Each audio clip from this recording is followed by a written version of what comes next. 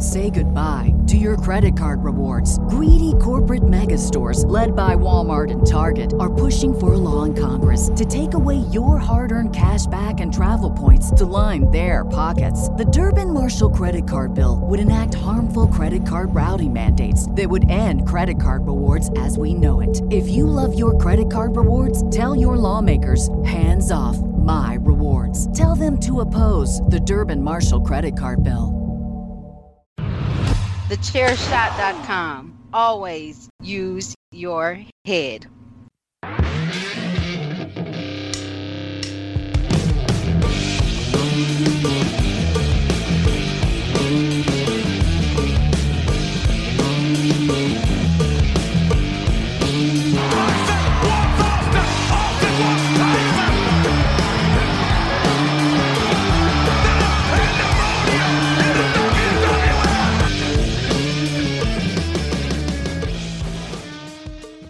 Hey guys, and welcome to a very special episode of A Change in Attitude in conjunction with Radio Techers and Chairshot Media Network. I am Ori the Draw, and today I have the absolute pleasure of being joined by Kevin Kelly. So let's get right into it.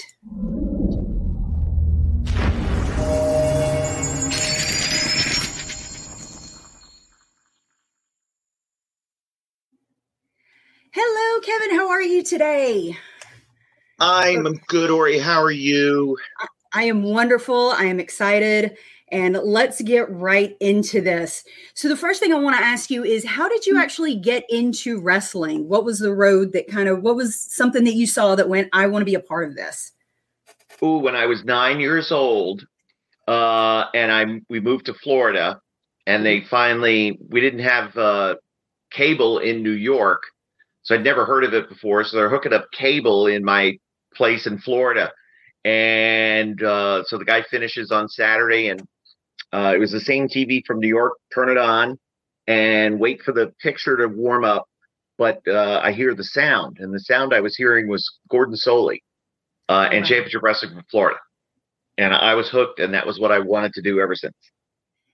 Cool. So how did you actually get involved with it? Because I did see, if Wikipedia is to be trusted, that you went from DJ to ring announcer to a manager.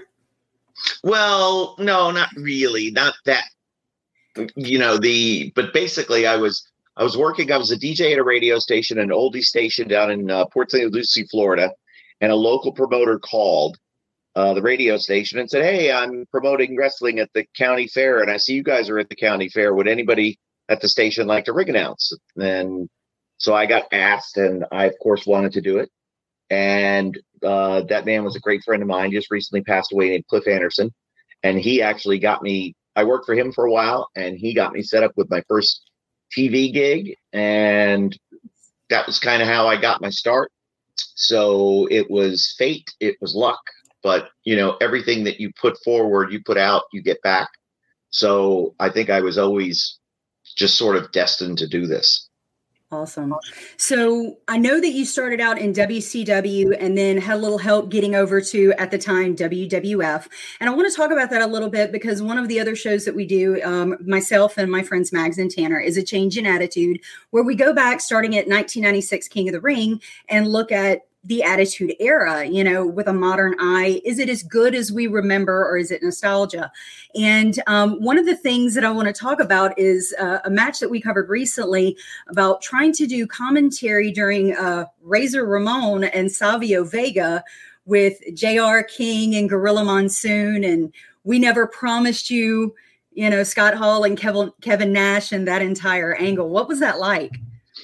Well, I was just getting kind of adjusted to being, part of that announce team. And it was just a very unsettling feeling. I felt like, because JR was combative with me as an announcer because of the role that he was playing. So he wasn't quite the mentor that I needed him to be at that point. And I just got the sense that the crowd was kind of farting on it and that it wasn't very good, but it was what it was. So, it was tough. And, Monsoon's there and he's arguing, and I'm trying to play peacekeeper and keep the boat going straight. And I was still pretty green, so it was a lot to handle. Sure. And that's one thing that we've kind of noticed through this rewatch of watching all the Raws and pay-per-views, that some of the matches were great and some of them were not so great. And to a point where at that time, the commentary would overtake what was actually happening in the ring, and it would actually become more entertaining than the match in and of itself. Was that, Vince and Gorilla saying, hey, this match is not as good as I thought it would be, kind of go, or, or what? There was very little direction. Like, for example, when Taz jumped over the barricade, holding up the Sabu sign, Sabu fears Taz. I didn't know anything about that. I had no idea it was going to happen. Vince liked the organic reaction, so he got one. And it was just, at the time, WWF was not where it got to be, nor where it is now financially. And they were, they had been through a series of sort of like partnerships. They worked for a little bit with Smoky Mountain. Then it was ECW. And so, this was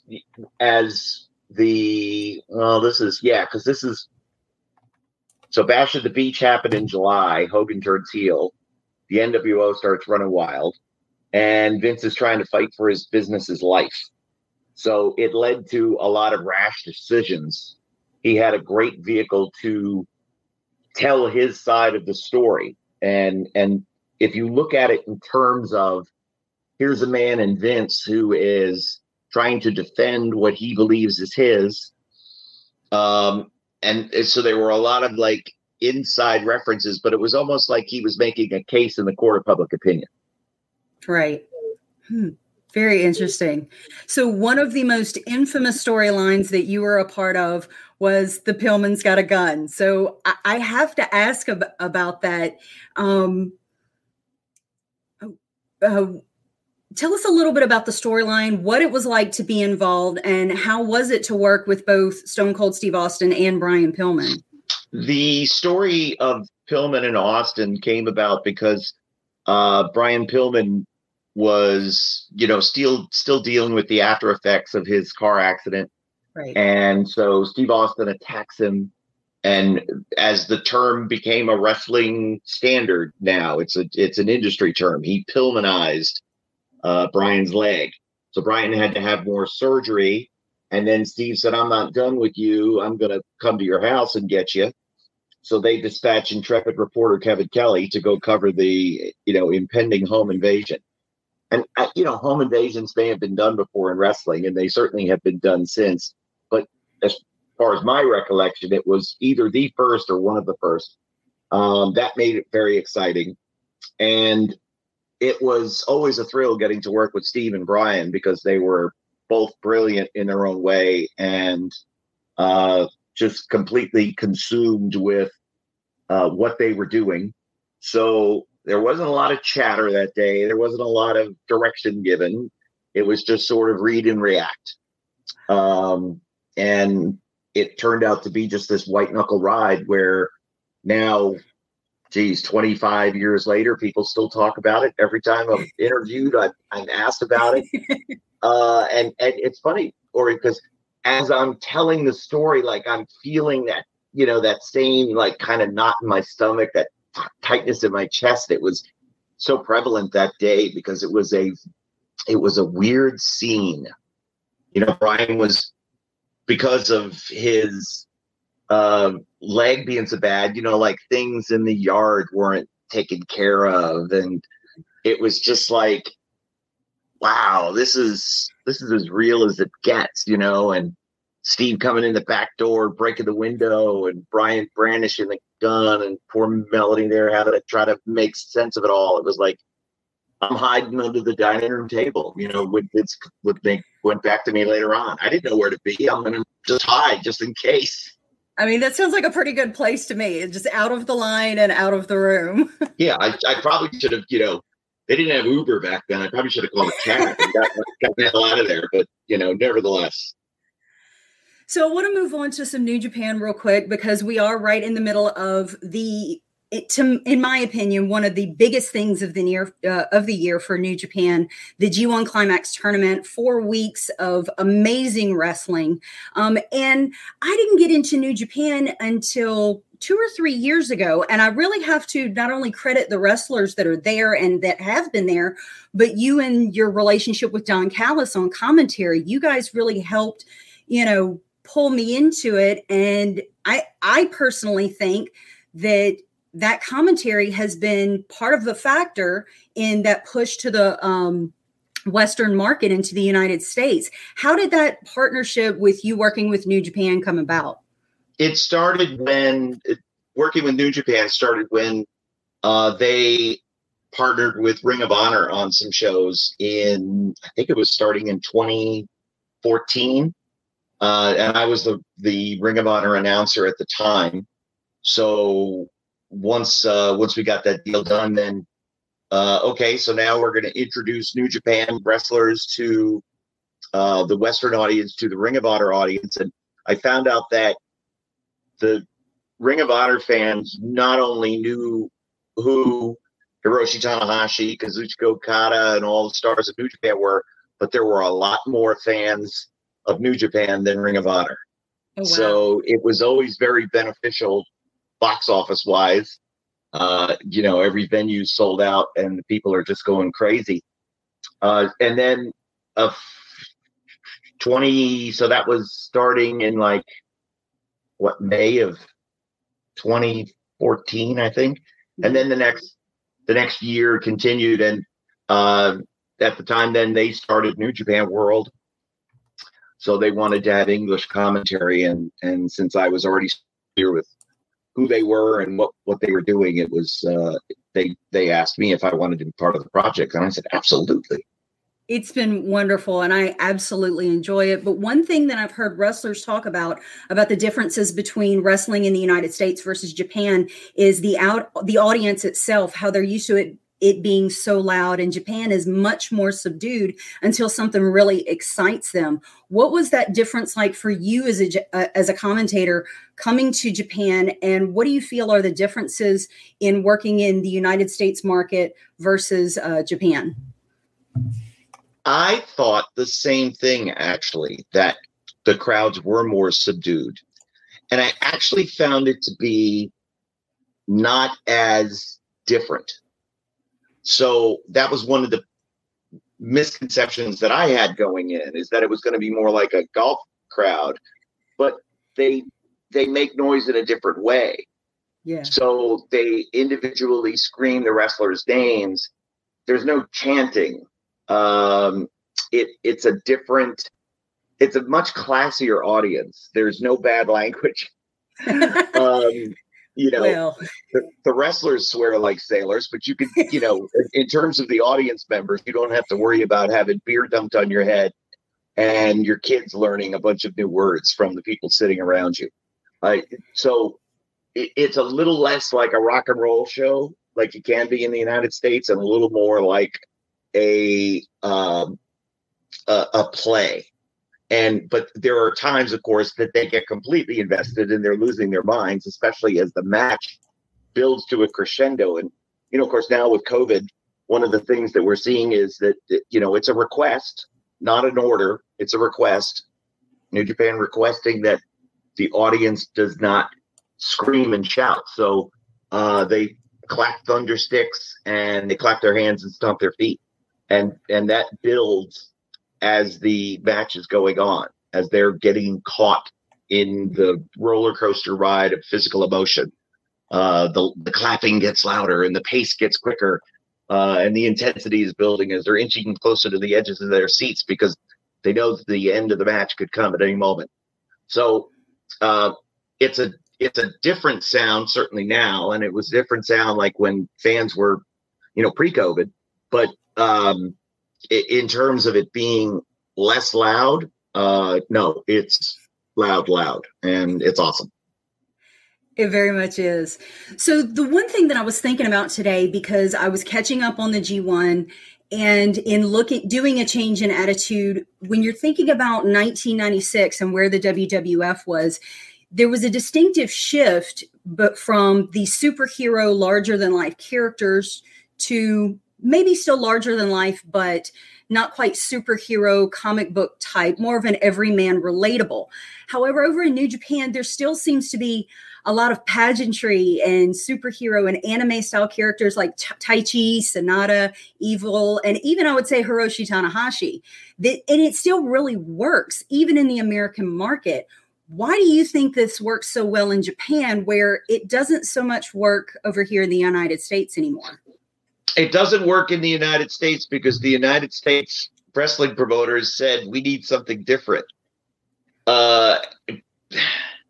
The anti-hero is good and bad. Stone Cold Steve Austin was an amazing anti-hero, but not every show and not every promotion has a Stone Cold Steve Austin. What made him so unique is that he spoke out against the establishment, and he raged against, the corporate structure of America and the blue collar man being held down. He was so relatable to everybody, but most wrestling promoters in America don't have a clue what they're doing, and therefore said we need to have a bald-headed guy with cut-off jeans and swagger and flipping middle fingers on every show. And the wrestlers themselves saw Steve getting over and were like, well, I'm losing my hair. I could just shave my head. I can grow a goatee and I can hit the stunner. It's more than that. It's way more than that. Japan still has very much of a superhero culture, as you mentioned. Anime is still very popular. Tanahashi definitely influenced by manga, like Kamen Rider is part of his costuming, And so many of the characters, Jushin Thunder Liger, Tiger Mask, they were ripped from the pages of manga. Ibushi takes influence from several different characters, including Shinsuke Nakamura and Tanahashi. Everyone is unique and different in their own way, and they fight for something. So when they fight for something, that's where some of that hero presentation can come from. Where they lost the plot in America is, since nothing mattered anymore, titles were just props.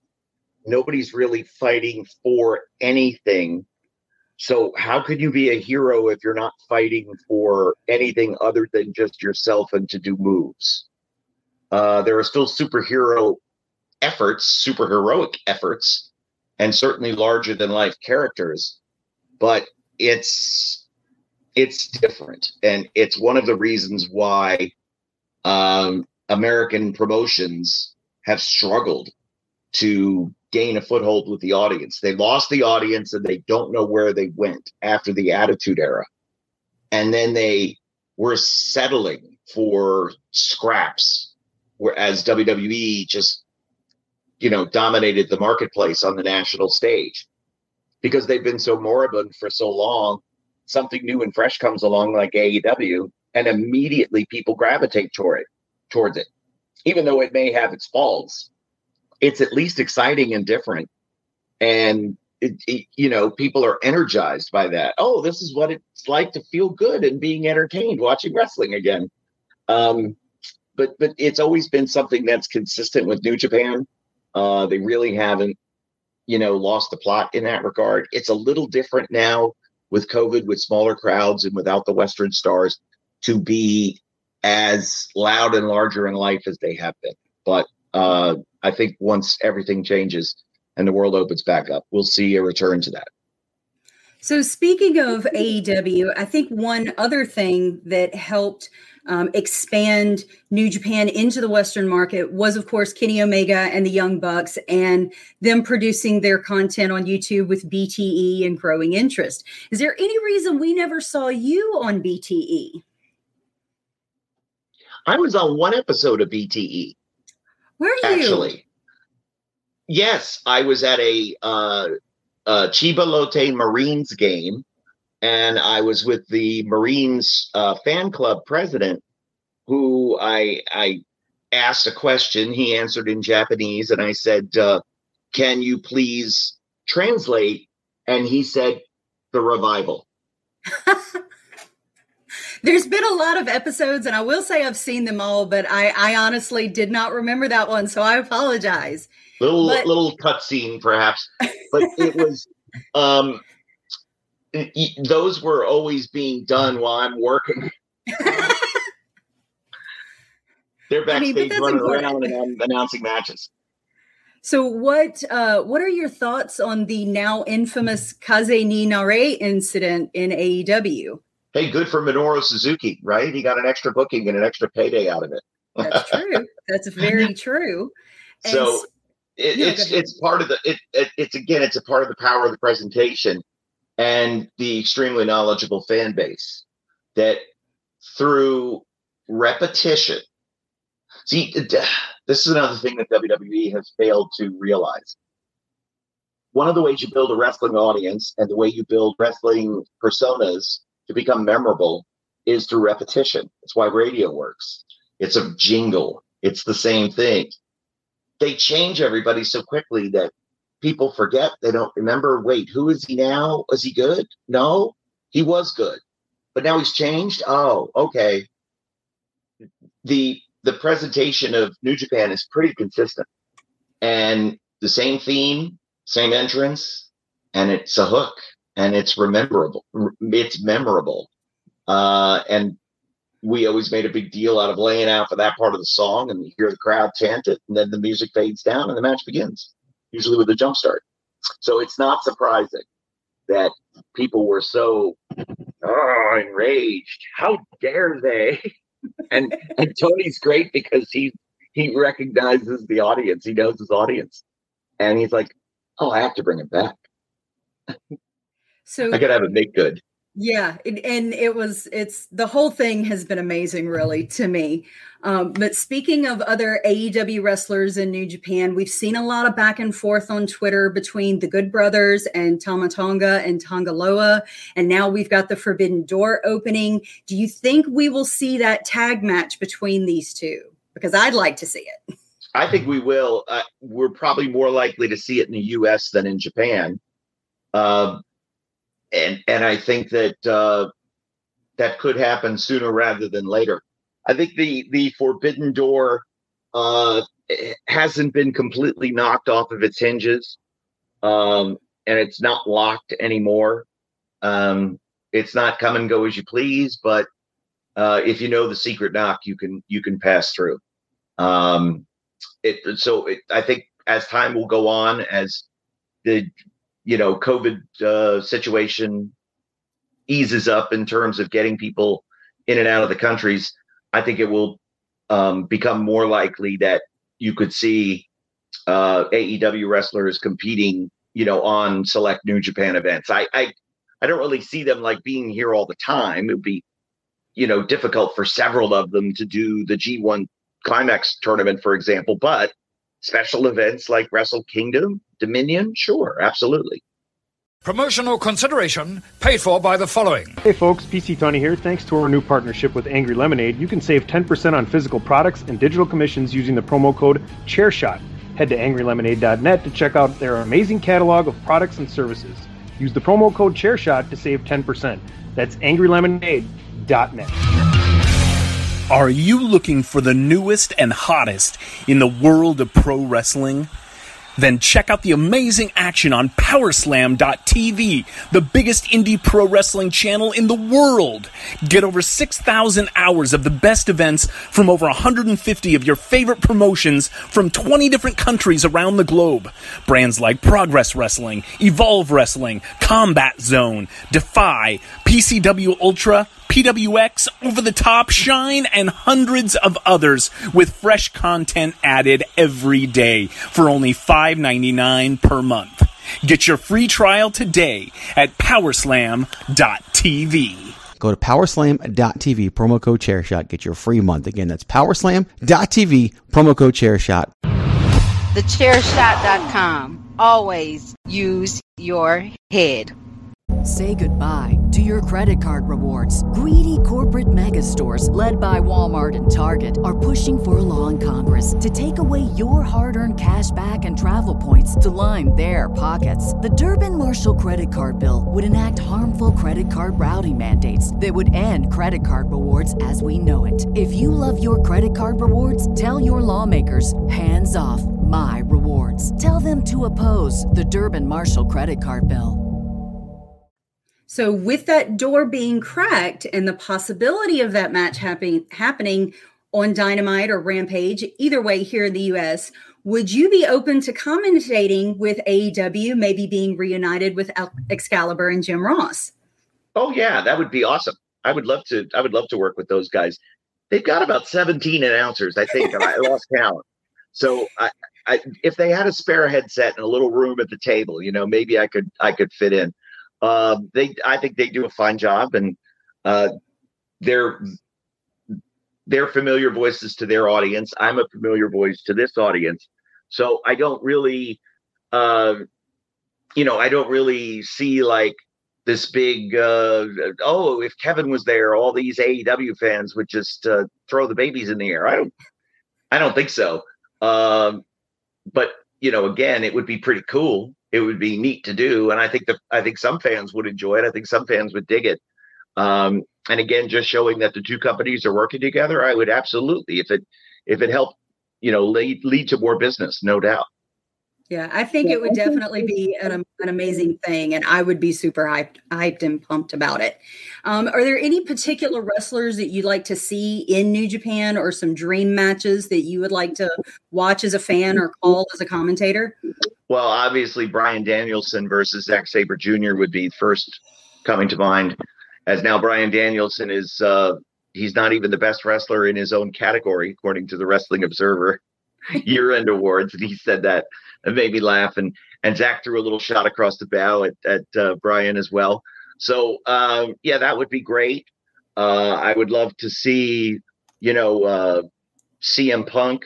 I would love to see the Young Bucks return. I would love to see Kenny return. I'd love to see Darby Allin. Imagine like Darby Allin versus Hiromu. That's like, wow. I think there's so many different dream matches that you can think of. It's the possibilities are endless, and they don't have to all be done at once. This can last over several years, and as fan interest changes, as new stars are made, we'll continue to see that. I think that with the amount of AEW television that there is, I think there's a good opportunity, and I hope they can take advantage of it, to maybe get the young lions in the LA dojo a little bit more experience. That was, I could see that, because they're back wrestling on live events now out in the West Coast. But if they can do more television, that's always going to be beneficial for them. Work with more experienced guys, see what their production is like. That's what Excursion is all about. They're supposed to see the style of wrestling in the countries that they go to, and I think that AEW is a pretty good environment for showing exactly what an American television wrestling show is like. Sure. So I have some questions from some friends, but before we get to those, I want to ask you something that has been bounced around quite a bit. As someone who was there for the Monday Night Wars, there's a lot of talk on the internet wrestling community about a war between AEW and WWE and people taking sides.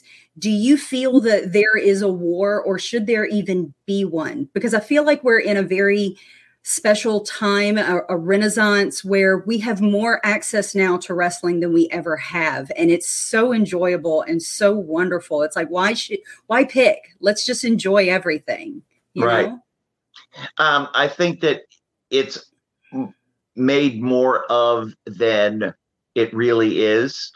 I always look at friends of mine who are wrestling fans, but are not necessarily on the internet all day. What do they think? And I have friends of mine, they have 3 kids, 2 preteen girls, and like a 9 or 10-year-old boy, and they love WWE. and they went to a recent event in Hershey, Pennsylvania, and they had a great time. But I think they wouldn't know who or what AEW is.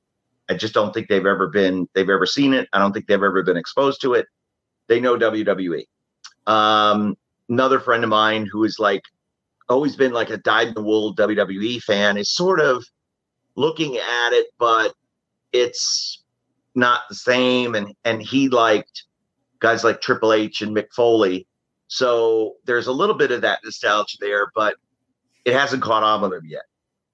I think that the rabid, passionate, super fan base immediately gravitated towards AEW because they've been dying for something new and fresh.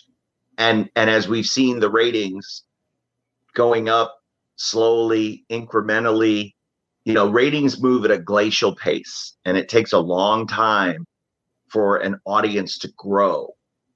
In terms of the finger pointing and the us versus them, I think that's kind of, it's overplayed.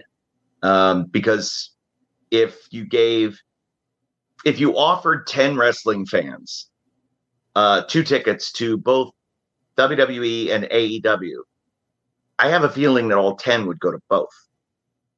And they would like or dislike it based upon the quality of the show that they went to. So I don't see anybody going, I hate AEW because I'm loyal. I see people saying, I don't understand AEW yet.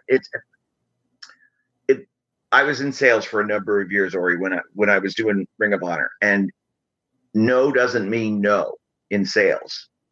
No means I need more information. So I think when fans go, I'm fully supporting WWE and I don't get this whole AEW thing. Well, they're not a hater. They're not anti-AEW. They're just wanting more information about it. They just need to be exposed. So that takes time. And those people will eventually be exposed to it, and they will either like it or dislike it based upon what they've seen, but not necessarily through, WWE lenses. But like my friends, those girls, they dig Roman Reigns. You know what I mean? So there's going to need to be some hunky guys on AEW to match up with Roman Reigns, and he's a tough act to follow. Well, I mean, Adam Page is back, so there's an option, at least. But he's an alcoholic, and I wouldn't want those girls looking. Yeah, you got that. Yeah. Maybe once we clear up all this business with the Young Bucks and Kenny Omega and what's really going on here, he'll change his ways. Maybe. Oh, I will tell you this, that my wife, who I've been with now for 30 years, hates wrestling, hates it. And I've tried to get her to watch on many different occasions. I'll put on an Okada Tanahashi match and I'll say, you should watch this because it's one of the most amazing matches ever. And 5 minutes in, she's back looking at her tablet. Okay. But the one that gets her to lower her glasses and look at the screen, Adam Cole. Oh, baby. And I said, oh, you weren't home that one time that Adam Cole came over to the house and we jumped in the car together and went on the road for Ring of Honor. She's like, he was in our house? Yes. Why didn't you tell me? You were doing something. That's amazing. So I think that, again, that the CM Punk Bryan Danielson fan, that's going to draw in some. Adam Cole being Adam Cole and being now on that show. I think NXT fans are going to jump right over and watch AEW. That doesn't mean they're going to stop watching NXT because NXT is completely different now. But I think, again, it takes time.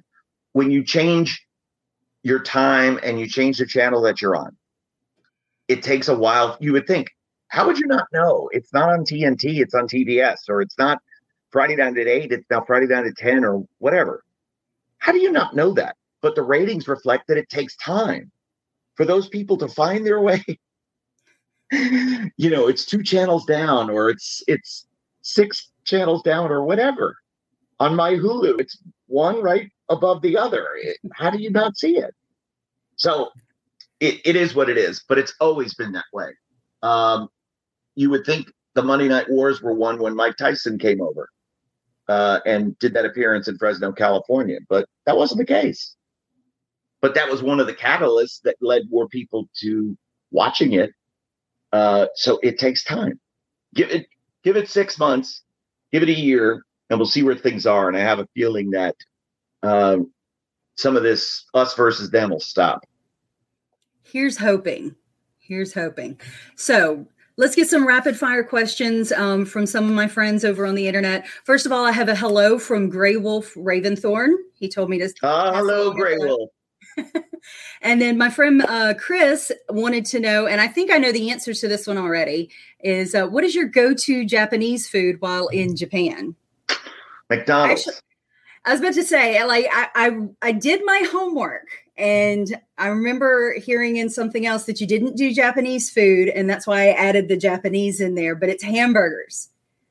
I love again, it's just a quick go-to. In terms of Japanese food, can't go wrong with an onigiri, which is a seaweed wrapped rice ball with usually I get tuna mayo. So that's always good. Love pepper lunch, which is, a simple stir fry. Which you owe one to Chase Owens, from what I understand. Yeah. Supposedly. And then he goes and gets steak and lobster and takes a picture of it and sends it to me. This is after he missed lunch. So I called him. He didn't answer. I knocked on his door. He didn't answer. He was asleep. So then he goes out and gets steak and lobster and says, you could just pay me the money for this. I'm like, go to hell. I mean, first of all, you were 0-4. You win one miracle match against Tanahashi. You get freaking pepper lunch. And you even said it. I still can't even believe he won that match. That's the sleeper shock of the G1 so far. Yeah, it's one of the biggest upsets of all time. Remember a few years ago, Juice rolled up Kenny. And I think this maybe exceeds that because Juice just hadn't gotten the win yet, I think, but people liked it. I mean, it's pretty close. Chase hasn't had standout moments or opportunities. So now he's getting them. And he wrestled the perfect match. He did great. It's so amazing. Japanese food, it's pretty much I'll try anything. And a lot of times I don't know what it is. But like I can't even say it. Okonomiyaki is a big thing here in this region of the country, which is sort of like a cabbage omelet with a lot of vegetables in it, and it has a brown sauce on top of it that's quite good, but it's messy. It sounds delicious.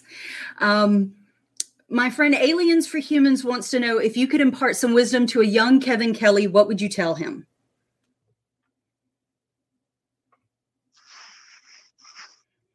I didn't understand the question from Aliens and Humans. If you could impart some wisdom to a young Kevin Kelly, what would you tell him?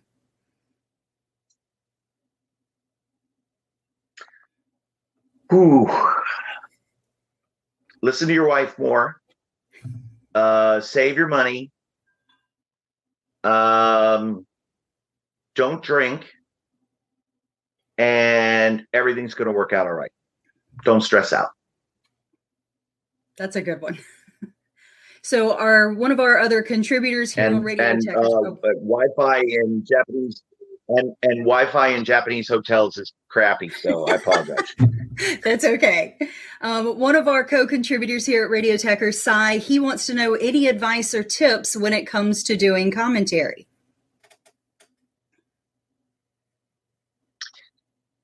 I've started doing a series on the WrestleLife.com where it started off as like an extension of the promo classes I was doing at seminars, but once COVID hit, couldn't go to schools anymore. So we started recording some and putting them up there. And then I was like, okay, I know that announcers need some guidance too, so let me see if I can help them. And I think the biggest thing is remember that it's television and not radio. So don't call the obvious all the time. Avoid the cliches. everybody can do. I used to say this with ring announcers all the time. Everybody can do a Howard Finkel impression, but if Ori the Draw was the ring announcer, do an impression of you. So find your own sound, find your own style. Don't be a Jim Ross or a Lance Russell or a Vince McMahon or a Kevin Kelly. Be you and come up with your own voice. Put everybody over. That's your only job. Don't put yourself over. And if you realize that, then the wrestlers will like you and they will trust you, and you will be able to get a lot more from them to help you tell their story. That's awesome advice. And now I'm considering if I should be ring announcing for some reason. So last couple of questions. My friend Conrad Cushman wants to know, what's the biggest mistake you see commentary making that takes away from the commentary position? Announcers putting themselves over, and to the sacrifice and to the detriment of the product, whether it's cool catchphrases or little stuff. All of my stuff that I do on the regular is built around character development, of getting the finishes over, of getting certain aspects of their personality over, but never to get me over. And as a result, I've gotten over because of it. Don't try to be cute. Don't try to be witty. Don't try to be too cool for school. Understand that the audience wants you to narrate this match. They don't give two craps about you. An announcer has never sold a ticket.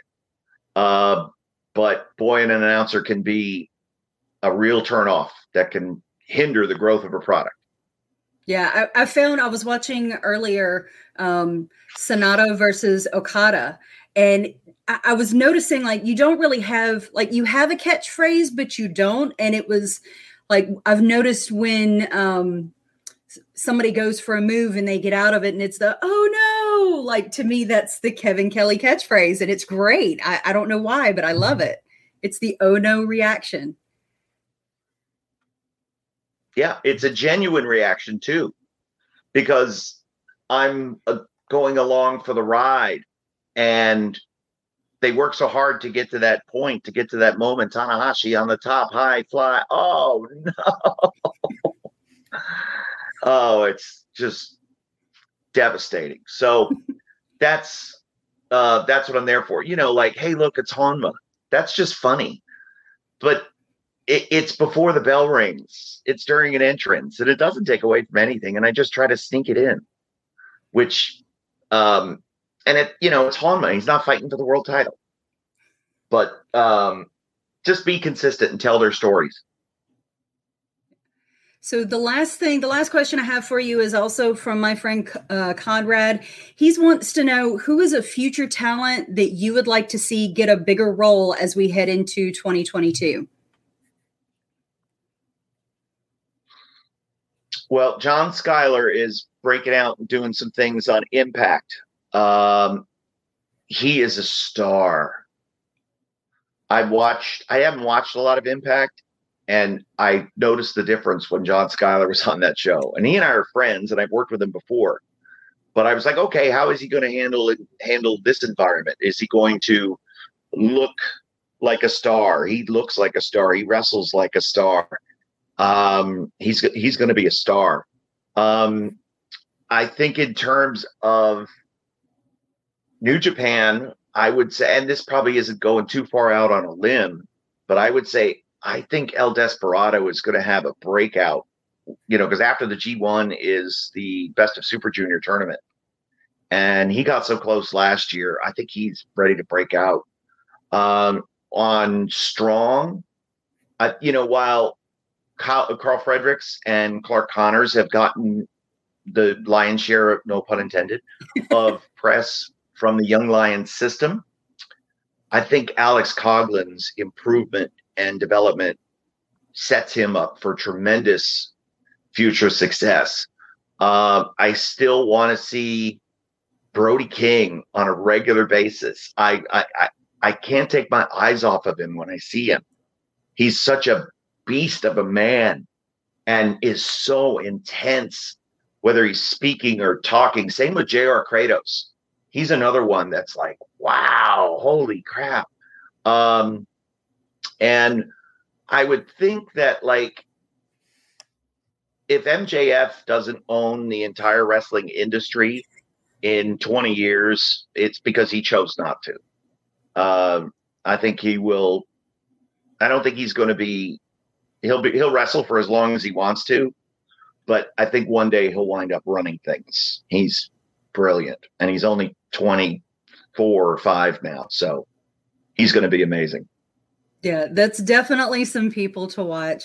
And I know you have a bus to catch, so I don't want to take up too much more of your time. Thank you so much for being here. I could talk to you for hours and pick your brain and whatnot, and I would love to do it again sometime. Ori, I got a couple questions for you. Oh, okay. Okay. Did you sing and wake your husband up from his nap? I did not. I waited and did it afterwards as I was trying to curl my hair. Okay. And the last is a statement more than a question. You're an awesome interviewer, and I would do your show on a more regular basis. All you need to do is ask, and don't ever be afraid to ask people for their time, because you are a pro's pro. And it has been a great pleasure getting to meet you and getting to do this interview with you. I am humbled and so appreciative by that. And I have to credit you for some of that, because in YouTube videos that I saw of your interviews, one of the main tips that you give for commentators is be prepared. And I honestly had about 3 Google Doc sheets worth of questions already typed out. When I sit down at ringside, I've got like 8 pages of notes, and I maybe use 2 or 3. But that's okay. Yeah, I think I maybe almost got halfway through all of them. So I'm grateful. I'm so excited. So, well, thank you so much for joining us, and catch A Change in Attitude on the Chairshot Radio Network on Monday evenings. You can also go to thechairshot.com, your home of sports, entertainment, and sports entertainment, and check out our daily shows there. Thank you so much, Kevin. You have a wonderful day. Bye-bye. Bye.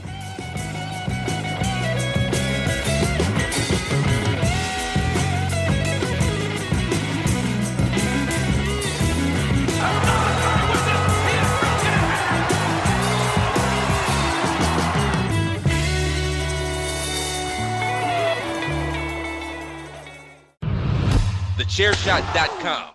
Always use your head. Say goodbye to your credit card rewards. Greedy corporate mega stores, led by Walmart and Target, are pushing for a law in Congress to take away your hard-earned cash back and travel points to line their pockets. The Durbin-Marshall credit card bill would enact harmful credit card routing mandates that would end credit card rewards as we know it. If you love your credit card rewards, tell your lawmakers, hands off my rewards. Tell them to oppose the Durbin-Marshall credit card bill.